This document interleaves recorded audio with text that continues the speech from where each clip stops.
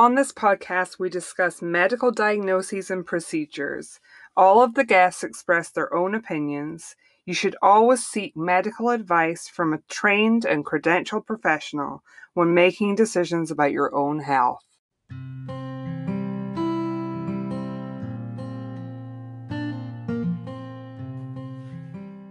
Welcome to the Sleep Apnea Stories podcast. I'm Emma Cooksey, and I've been coping with sleep apnea since childhood. I didn't know anyone in my life with a sleep disorder, so I decided to start this podcast. I'm here to build community and provide a platform for people with sleep apnea to tell their stories. Together, we can shatter stereotypes and raise awareness. We'll be exploring all sorts of treatment options and lifestyle choices to help you live your best life with sleep apnea. This is Sleep Apnea Stories, and I'm so glad you're here.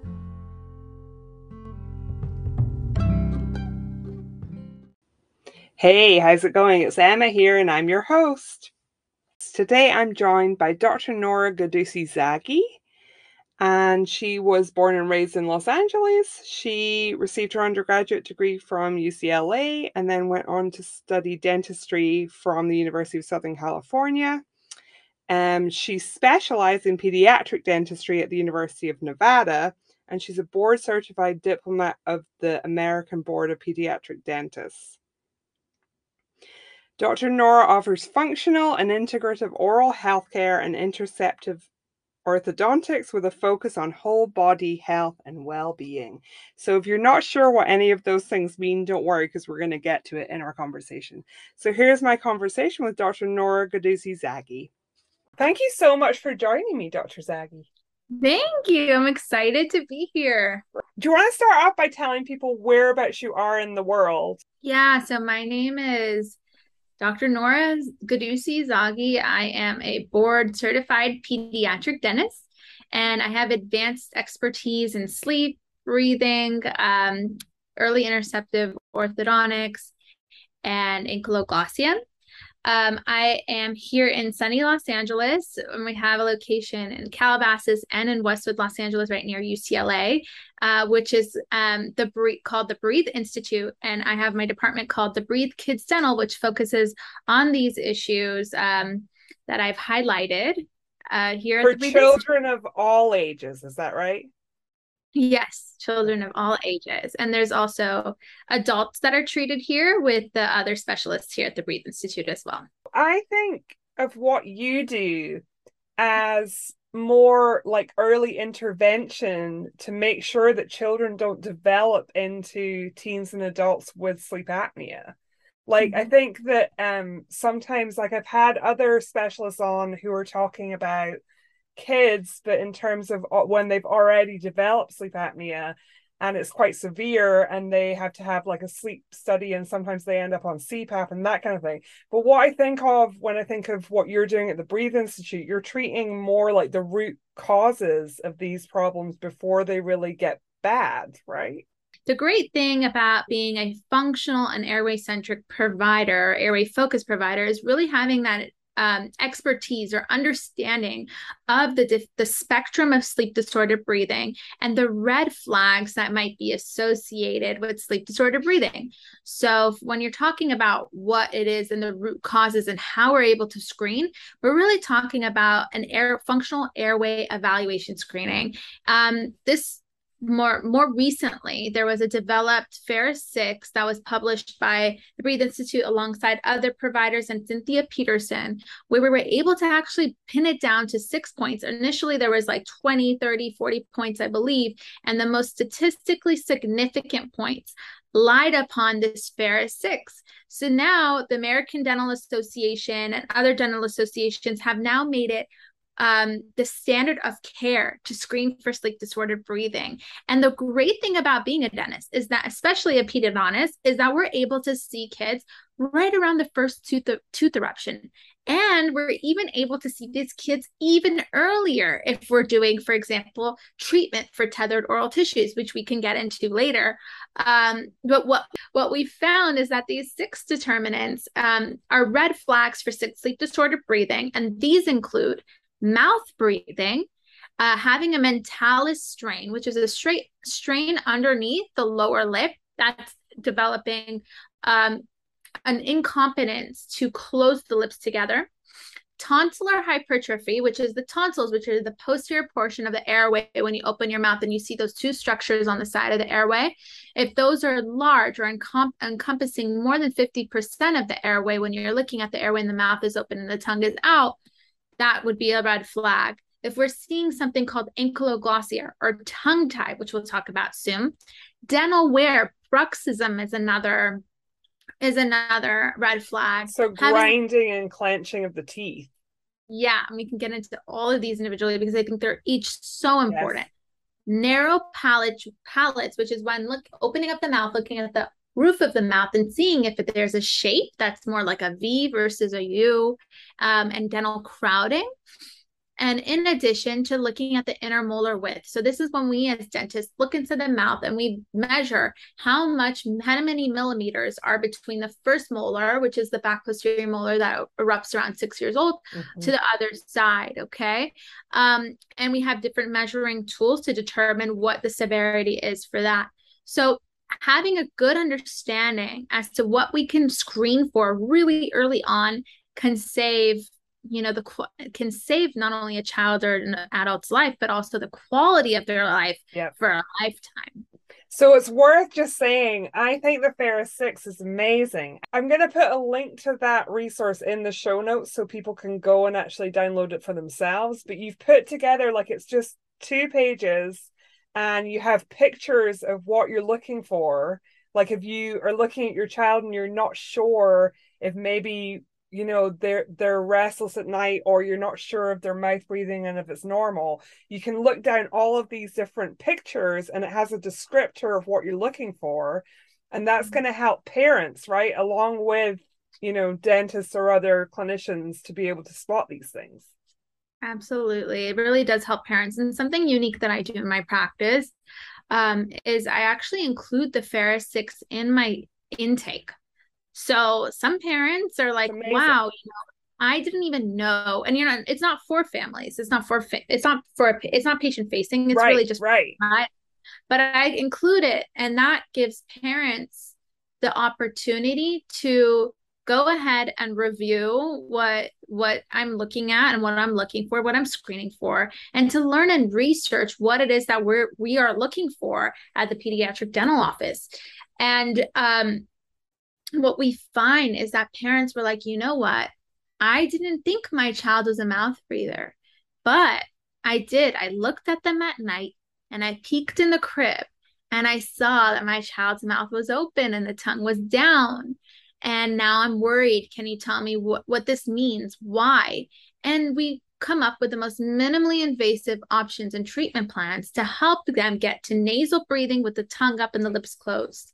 That's our ultimate goal. So you mentioned it before, about sleep disordered breathing. And I think sometimes people misunderstand that, and they think that they have to be observing like a child pausing and breathing like you would in sleep apnea. But actually, this goes all the way it could be a child that you just explained with just that they have an open mouth and their tongue is not in the correct position. So could you talk a little bit about that big spectrum and what's that it's all not normal and yes, and it's unhealthy, and that's what we really have to look at. It's unhealthy. Parents just look at their child and they think, wow, and I have a 2-year-old, right? And I have parents that we hang out, we do Mom's Day and we chat, and they're like, what is it that you do exactly? I'm like, yeah, I help kids with sleep disorder breathing. I'm a pediatric dentist. I do growth and development. I do functional dentistry. And they're like, oh, that sleep disorder breathing thing, my kid only snores sometimes, it's just here and there. And I just talk a little bit more about it and I explain the here and there is it just here and there because that's when you're peeking in and it's here and there, or is it more frequent and you're unaware? So having that awareness of the spectrum. So sleep disorder breathing is a spectrum. And usually the first red flag of sleep disorder breathing is mouth breathing. And yes, you can spot that very young in life, almost in infancy. And what you can see is that we'll see frequent drooling, mouth open, the tongue is down. You could see that the nose might be always congested. And that could be due to underdevelopment of the nasal passage. And we could talk about that more with the family if that's what we're seeing. It could be due to having low tongue posture due to potential tether or oral tissues, or it could be due to anatomic reasons, structural reasons. Are the tonsils are hypertrophied?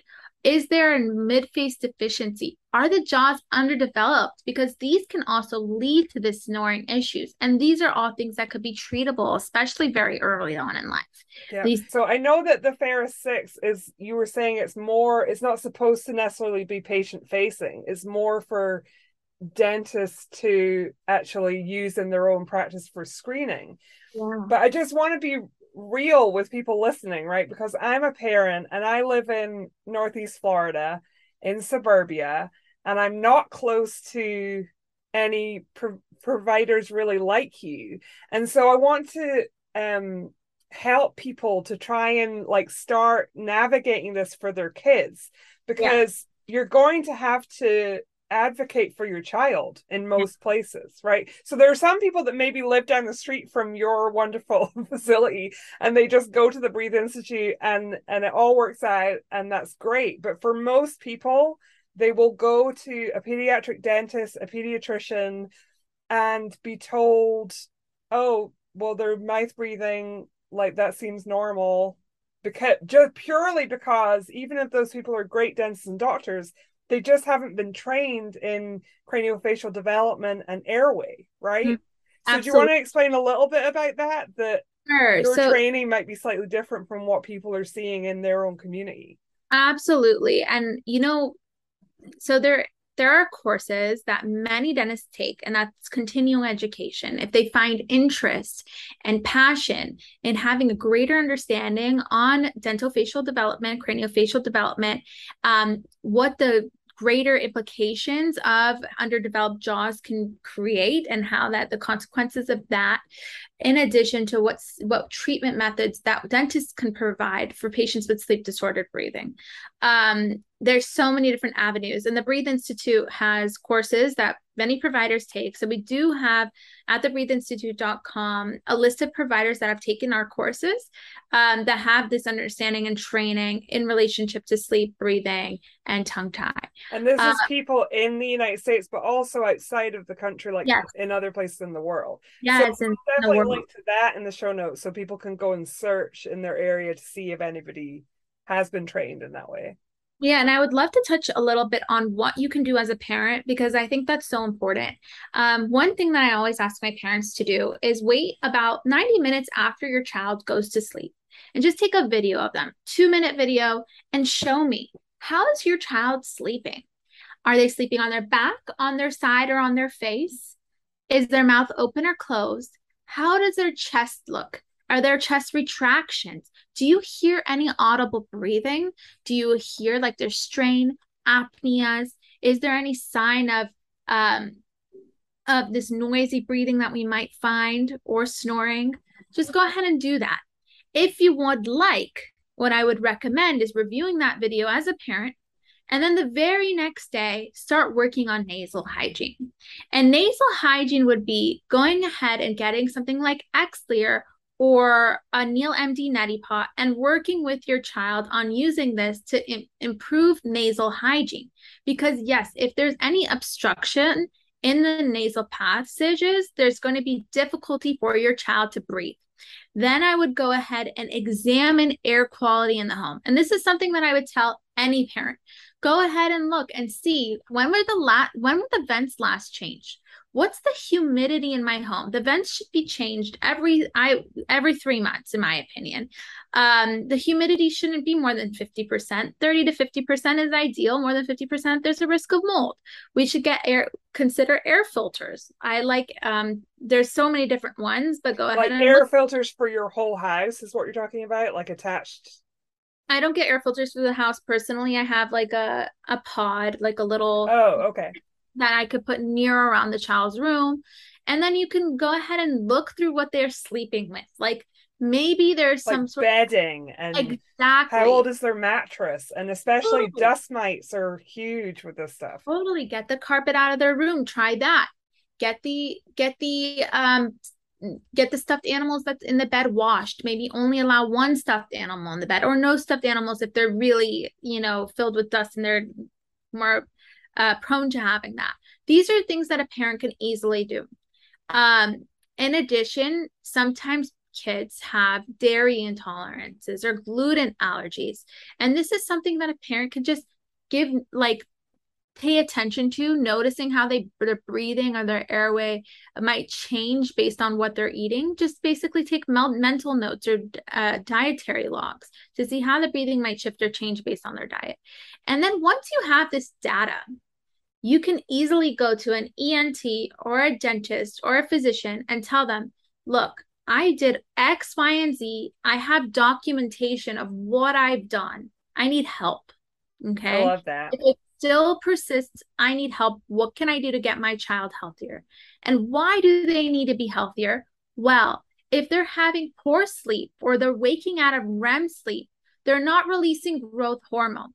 They're not Mm-hmm. getting deep sleep. So that means and deep sleep where we get memory consolidation throughout the day, they're not going to be able to remember it as well. They're not going to be able to do as well on their tests in school. They might have ADHD like symptoms. Imagine you and me as adults and we only had 1 hour of sleep. Or me, let's say I only had 1 or 2 hours sleep. I'm jittery, I'm shaky, I forget, I Yeah. fall asleep in school. I don't think I would do well in school as an adult, and I've had with 1 or 2 hours of sleep. So we need to advocate for our children, especially before we go ahead and put them on medications like ADHD like medications. And this is something that's a different conversation, but I think that parents should be aware. They should have access to this easy, free way of almost, very minimally invasive way of helping to Yeah. treat their child. And if there's still an issue, that's something that they should be talking to providers about.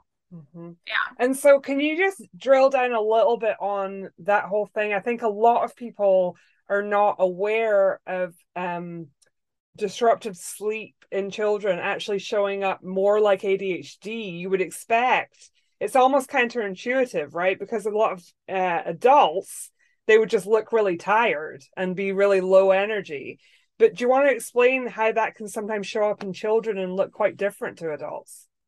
Yeah, so for kids, like you mentioned, when adults don't have a lack of sleep, you might have an idea like, didn't sleep well, I'm not doing well today. But when a child isn't breathing properly, what is physically happening? That means, for example, there must be an obstruction in the airway that's not allowing them to breathe, that's potentially waking them up through apnea and causing them to get out of these different stages of sleep and waking them up out of sleep and causing them to not get that deep sleep that we need to grow, for example, to release the growth hormone, because that does happen in certain stages of sleep. So in children, that might look like, for example, I've had a patient that didn't grow over a course of 1 year. They didn't grow. No growth in a year, like no inches Wow. of growth. And the child is like 3 or 4 years old and didn't grow at all in a course of 1 year. They started putting him on growth hormone, and he was seeing an endocrinologist, and the root cause was sleep disordered breathing. In children, it can also look like, for example, children falling asleep at school, having hyperactivity, not doing well. It might also seem like the patient, like a child, it might be restless, rolling around significantly throughout bed, waking up out of the bed, wetting the bed, bedwetting. Significant bedwetting could be a sign of not having that deep sleep or having sleep apnea. And we have to understand why. Well, what's happening is, for example, let's say there's an obstruction in the airway. What you're doing is you're pulling the lower jaw forward and out, and you potentially in apnea waking up out of your sleep to help save you to take that deep breath. That is shifting you out of that deep sleep and into and awakening you and not allowing you to have that growth hormone release and potentially have that memory consolidation that we need for our children to have that ability to be able to function properly throughout the day. Thank you for explaining that, because I think sometimes parents get all these different messages and they're just like, but if my kid's showing ADHD signs, that must be ADHD, like, you know. And I think that sometimes it's just about asking more questions and looking more closely. So the next part, I wanted you to just talk us through. I know that this really always involves collaboration between different specialists. So I thought maybe you could talk a little bit about when a parent brings their child to see you, do they start with you, and then who are the other specialists you work with and who might be involved depending on what's going on? Yeah, so depending on what's going on for sure.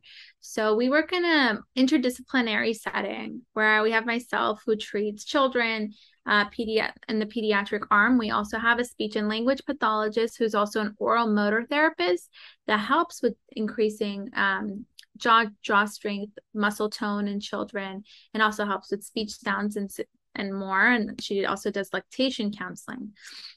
We have another provider that is an oral and maxillofacial surgeon, and he helps focus on patients that are at the end stage, you know, that might need adults that might need maxillary skeletal expansion, MARFE, yep, or SFOTs, or potentially MMA surgery, which is double jaw surgery for patients, yep, with narrow airways.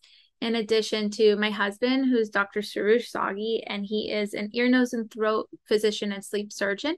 And he basically navigates children through adulthood to help with these sleep disordered breathing issues. And so, but you can lean on these other specialists depending on what you see when you first look at a child. Yeah, absolutely. And we collaborate a lot with one another. I know that we can't treat one child alone. There are so many pieces to the puzzle. We also have a team of myofunctional therapists that we work with here in our office. We have and other providers throughout the cities that we work within. We also have an integrative pharmacist, a sleep psychologist that we work with, a sleep hygienist. There's so many different pieces to the puzzle. Depending on what's happening. Yeah, depending on what's happening. So do you want to get on to this whole tongue tie thing? I feel like a lot of people ask me questions about their kids and tongue ties, and I quite often send them your way. You want to take us into that and just talk a little bit about what a tongue tie is, like what it would look like, and also how that impacts a child's sleep. I think a lot of people are not really getting the connection between those two things. Yeah, absolutely. So what is a tongue tie first? So under our tongues, there's this band of tissue, and it's connecting the tongue to the floor of the mouth. It's known as a lingual frenulum. And sometimes that band of tissue may be unusually short or thick, making it restricted or tied down. So tongue ties and other restricted frenulums in the mouth can affect in infancy, for example, breastfeeding or causing mouth breathing. And when children get a little bit older, it can impair speech. It could also predispose your child to more dental disease, and it could cause issues such as bruxism and restrict the growth of the dental arches. And I would love to talk a little bit about how this impairs breathing and how it affects breathing. So for example, if your tongue is tied down, either from the back of the tongue or the front of the tongue, we need the tongue to be fully up and sealed to the roof of the mouth to be able to breathe through our nose. Our goal is to breathe through our nose. And if we breathe through our mouth, what happens is that all the viruses and bacteria in the air go straight into our airway, which causes tonsillar hypertrophy because everything's going right back there and it's not filtered through our nose hairs. So that can cause apnea and other issues, and impair our breathing. But in addition, if that tongue is not able to seal up on the palate, what happens is more than likely having a lack of tone. So when the tongue's tone is low, what happens is it makes it very easy for the tongue to fall back into the airway. So when you're asleep, all the muscles in your body relax, including the 16 muscles of our tongue. So if our tongue is tied down or it's low because of a tongue tie or tone issues, what happens is when we're asleep and all the muscles of our body relax, it's very easy for the tongue to fall back into the airway. And when we're asleep, and that might result in us trying to push the tongue out of the airway, either through potential potential apneas, or for example, bruxism and grinding when we're pushing that lower jaw forward. So can you explain a little bit? So when people are clenching and grinding their teeth, can you explain about what is causing that? Because I think oftentimes, especially not as much in children, but sometimes in children, you'll hear about like, my child went to the dentist and they're saying that they're grinding their teeth. And why should people think like, oh, there might be something wrong with their breathing rather than, oh, they just grind their teeth for no Yeah, reason? I think that this is one of my favorite topics to talk about. Same. Why why is my child grinding? Well, grinding and bruxism, it's multifactorial. There are many different Right. reasons why a child can grind. This parafunctional habit can be because of sleep disordered breathing, and it's also now based on our most recent paper that we published. We found that it has a statistically significant association to tongue tie, meaning that if a patient is tongue tied, they more than likely have an association to grinding. And what we theorize or hypothesize is the very fact that the tongue is tied and it's down. And then they're pulling that lower jaw forward to get the tongue out of the airway, which is resulting in the teeth hitting against each other, causing tooth wear and bruxism. It can also be due to just stress, for example. Grinding can be related to stress, and there's lots of other reasons, but there is a statistically significant association to this. And we found in the paper Dr. Zoggy published that about 79% of clenching and grinding was resolved after tongue tie release.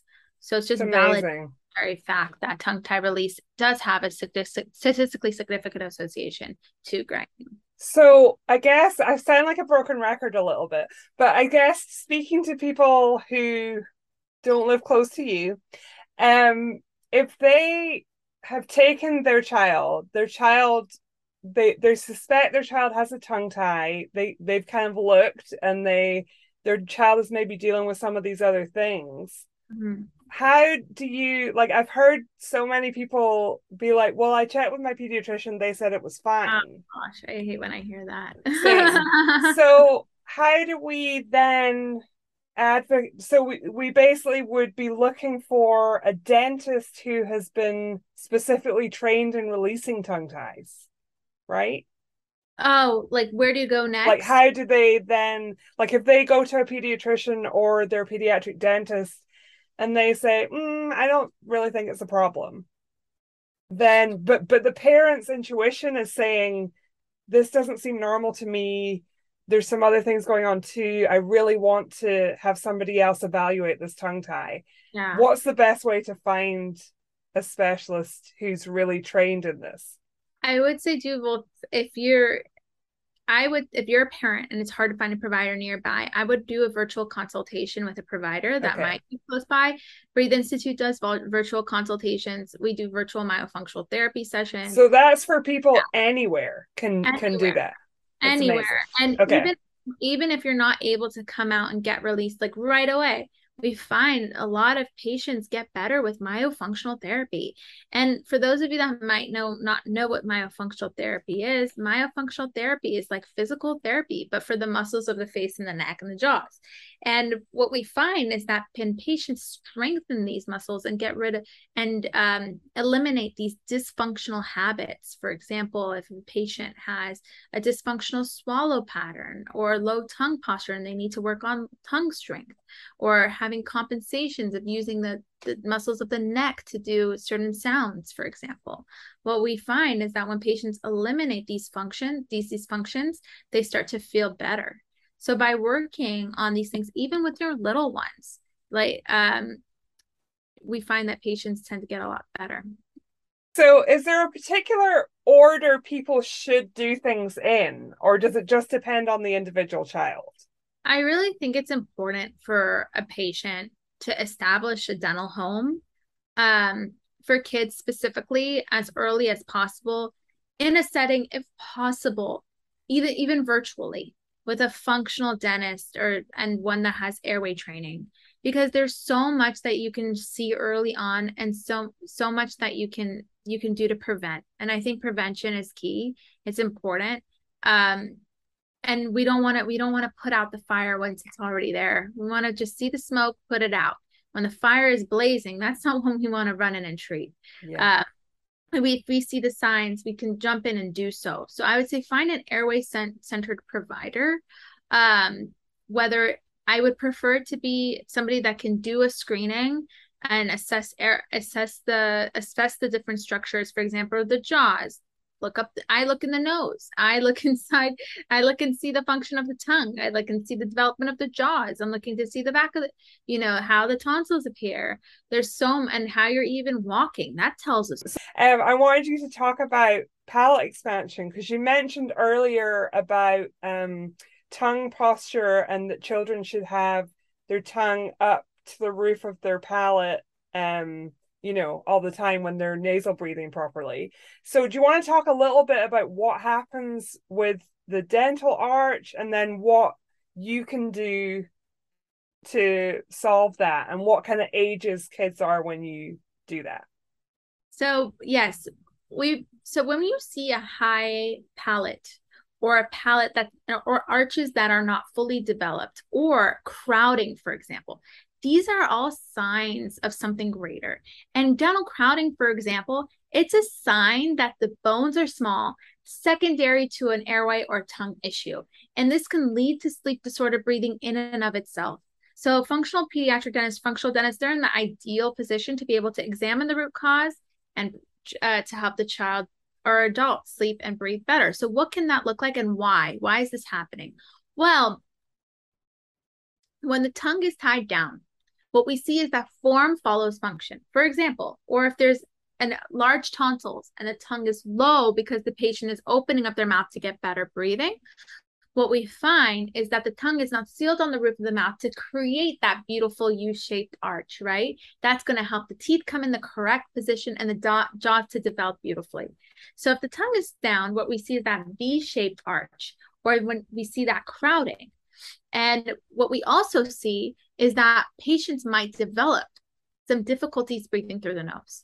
And the reason is that the roof of the mouth is the floor of the nose. So if there's underdeveloped jaws, what we find is that can affect directly the nasal passageway. So the airway is comprised of the nose, the mouth, and the three pharyngeal walls and the back of the tongue. What we found in the recent paper by Audrey Yoon and Rebecca Bacow is that when we make the jaws wider, that can actually help shrink the tonsils, make the tonsils smaller. Incredible, right? If these are patients that are considering potentially surgery, this is in patients that this is in children. Do we know? Yeah. Yeah, children. What we found is that by making the jaws wider, that can actually help shrink the tonsils. Why? Is because you're able to get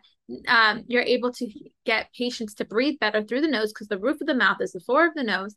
And since when they breathe better, what happens is that they're breathing through the nose and not the mouth, which less viruses and bacteria are entering the back of the throat and less inflammation in the airway. So what we find, and this actually confirms what we have found throughout years of doing this treatment, is that patients really are breathing better.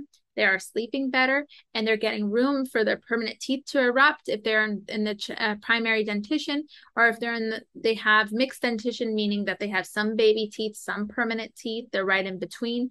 We also find that there becomes more space for those permanent teeth to come in, and they gain more access to breathing better and having better abilities to sleep. Yeah, so that's so when people go to their pediatric dentist and are told, wait till your child is 12 or when all of the baby teeth have fallen out before even looking at any sort of expansion or orthodontics, what do we think about that? So, I think that every doctor is doing what they think is best for the absolutely patient. And I think there's just like we talked about earlier, not so much continued education maybe available to many doctors that have been practicing a certain way for X many years. Yeah. In addition to doctors don't like to treat kids because kids are kind of hard to treat. And that's just the reality. It requires a lot of like coaxing and talking and maybe extra chair time. So, Mhm. there's a combination of reasons why doctors might not want to treat until permanent teeth come in. However, we have to understand that the maxillary halves, which is the upper jaw, it's connected. There's something called a maxillary suture. Okay. As the child gets towards puberty, what we find is that suture, it's more fused, making it more difficult for somebody to have the ability to create the expansion that we need. Because if we find that the jaws are not as malleable as if they were when they were young, it makes it more difficult for us to provide that expansion that we need. So when we treat earlier, and I treat, for example, kids, That I was have, going to be my next question. yeah, So, so I treat, I have this like saying that you can do palatal expansion from birth and beyond. That's just my saying. And there's so much that you can do at home. Um, for example, getting the tongue up, getting age appropriate teethers that have proper extensions that aid in chewing so that we could get the jaws to strengthen and get the tongue up and the lips closed. chewing hard things is a thing as well, right? Yeah, chewing hard things like, for example, harder foods rather than baby foods, because when the tongue is up and it's elevating and there's transverse movement of the tongue, what we find is that their jaws are going to develop more properly. Whereas if you're using, for example, pouches day in and day out, what we're finding is that the form follows function. So the sucking motion day and night will cause the jaws to stay underdeveloped Mm. and not grow appropriately. So there are appliances that you can provide for kids as young as 6 months, actual appliances. Wow. Um, and and some I know there are some doctors that do it even earlier. Um, yeah, and guided by your doctor and the parent is educated and taught as well. We do appliances that not all they don't sleep in it, but we do things that they can help develop the jaws and Mhm. guide them in the correct manner. So these things are, it's not impossible, but it's very difficult to reverse them, right? So trying to do myofunctional therapy as an adult, not that it's not going to help, it absolutely has helped me, and having my tongue tie released helped me, and all the things. But compared with your strategy of treating this in very small children is like so much easier to me. Like, just do it quickly, and then they'll just be on the road to developing healthily, Oh and my, they won't ever need to worry about sleep apnea, right? I had a patient, like you're reminding me of a patient that I saw, if you don't mind me sharing. Oh no. Yeah, I saw a patient for follow-up like last week or 2 weeks ago, and they come from far away, and I'm very, very grateful that my patients, I'm very, very blessed that I have families that are willing to to me from a distance. Um, and this child wasn't growing for like a year and a half. If you hear this parent story, you'll cry for her. Went Yeah. looking everywhere for an answer, Yeah. found Dr. Zoggy, discovered her child had a tongue tie release, needed a tongue tie release, did the myofunctional therapy. He improved, got the release. He improved even more. Then in addition to needing, he had a bilateral crossbite, meaning that his upper jaw was completely underdeveloped. So what you Yeah. see is his upper jaw was small, his lower jaw was bigger than his upper jaw. Mm-hmm. So in 1 month, we got him completely out of out of a posterior bilateral crossbite, which means that we were able to get his upper jaw bigger than his lower jaw in 1 month. Can you imagine? The mom, I looked at him, I'm like, I mean, that how honestly in makes one me month? want to cry. It's Like, so sad. And in yeah, 1 month, the mom was like, you don't even understand. He's sleeping better, breathing better. He grew. His entire yeah, face changed in 1 month. I'm like, this is I've seen it, but when I yeah, see it, when I see how much it changes the physical, this child, someone's life, how it can literally change the yeah. quality of a child's life, it's it's unfathomable what sleep disordered breathing and narrow jaws and a narrow airway can do to a person's quality of life. Yeah. Absolutely. Can you explain a little bit about facial development as well? Because I think like this whole thing of like obviously I also, along with all those things, developed a really long narrow face and didn't really think too much about it until I started getting really into this stuff, and then I was like, oh gosh, it's really a thing. So do you want Mhm. to explain how it's not only to do with breathing and your jaw's not developing properly? Can you explain how that affects people's faces? Yeah, of course. So what happens is that form, so like I mentioned before, form follows function. So if, like, let's say for example, you cannot breathe from your nose. There's like something physically wrong within the nose. There's like something there, polyps, something or another, very large turbinates. You can't breathe through the nose at all. What happens is that we see no matter what, you're going to need to breathe from your mouth. If you can't breathe from your nose, you breathe from your mouth.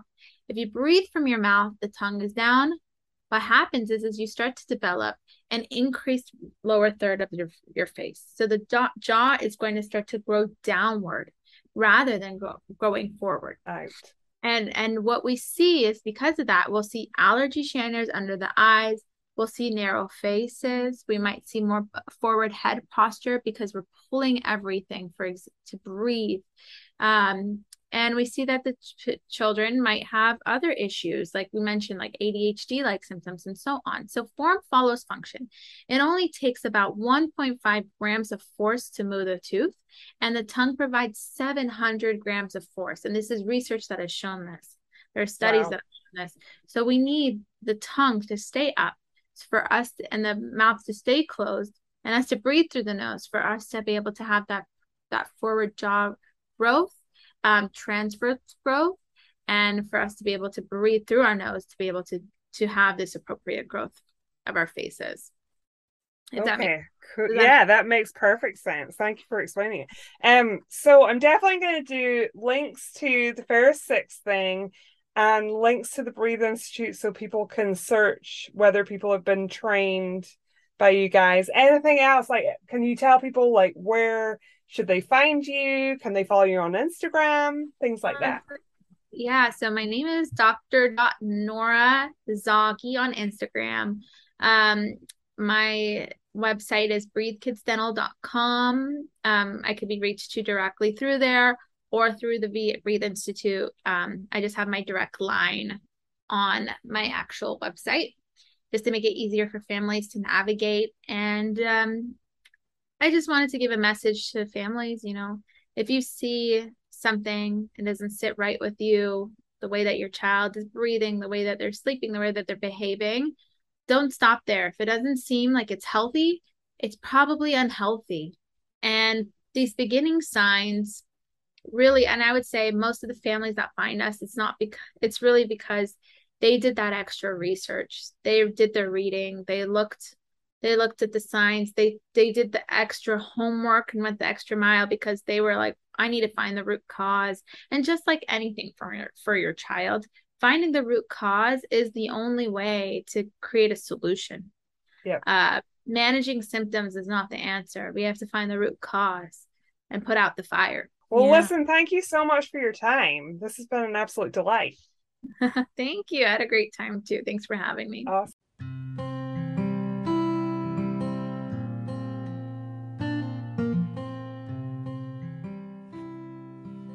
Thanks so much for listening. I love hearing from you. If you'd like to be featured in an upcoming episode, please email me at sleepapneastories@gmail.com. That's also the place to get in touch if you just want to say hi or ask a question. Alternatively, you can always reach me on Instagram. My handle there is @sleepapneastories. If you're enjoying the podcast, please subscribe, rate, and review wherever you listen. This really helps a wider audience to find the episodes, and I really appreciate it.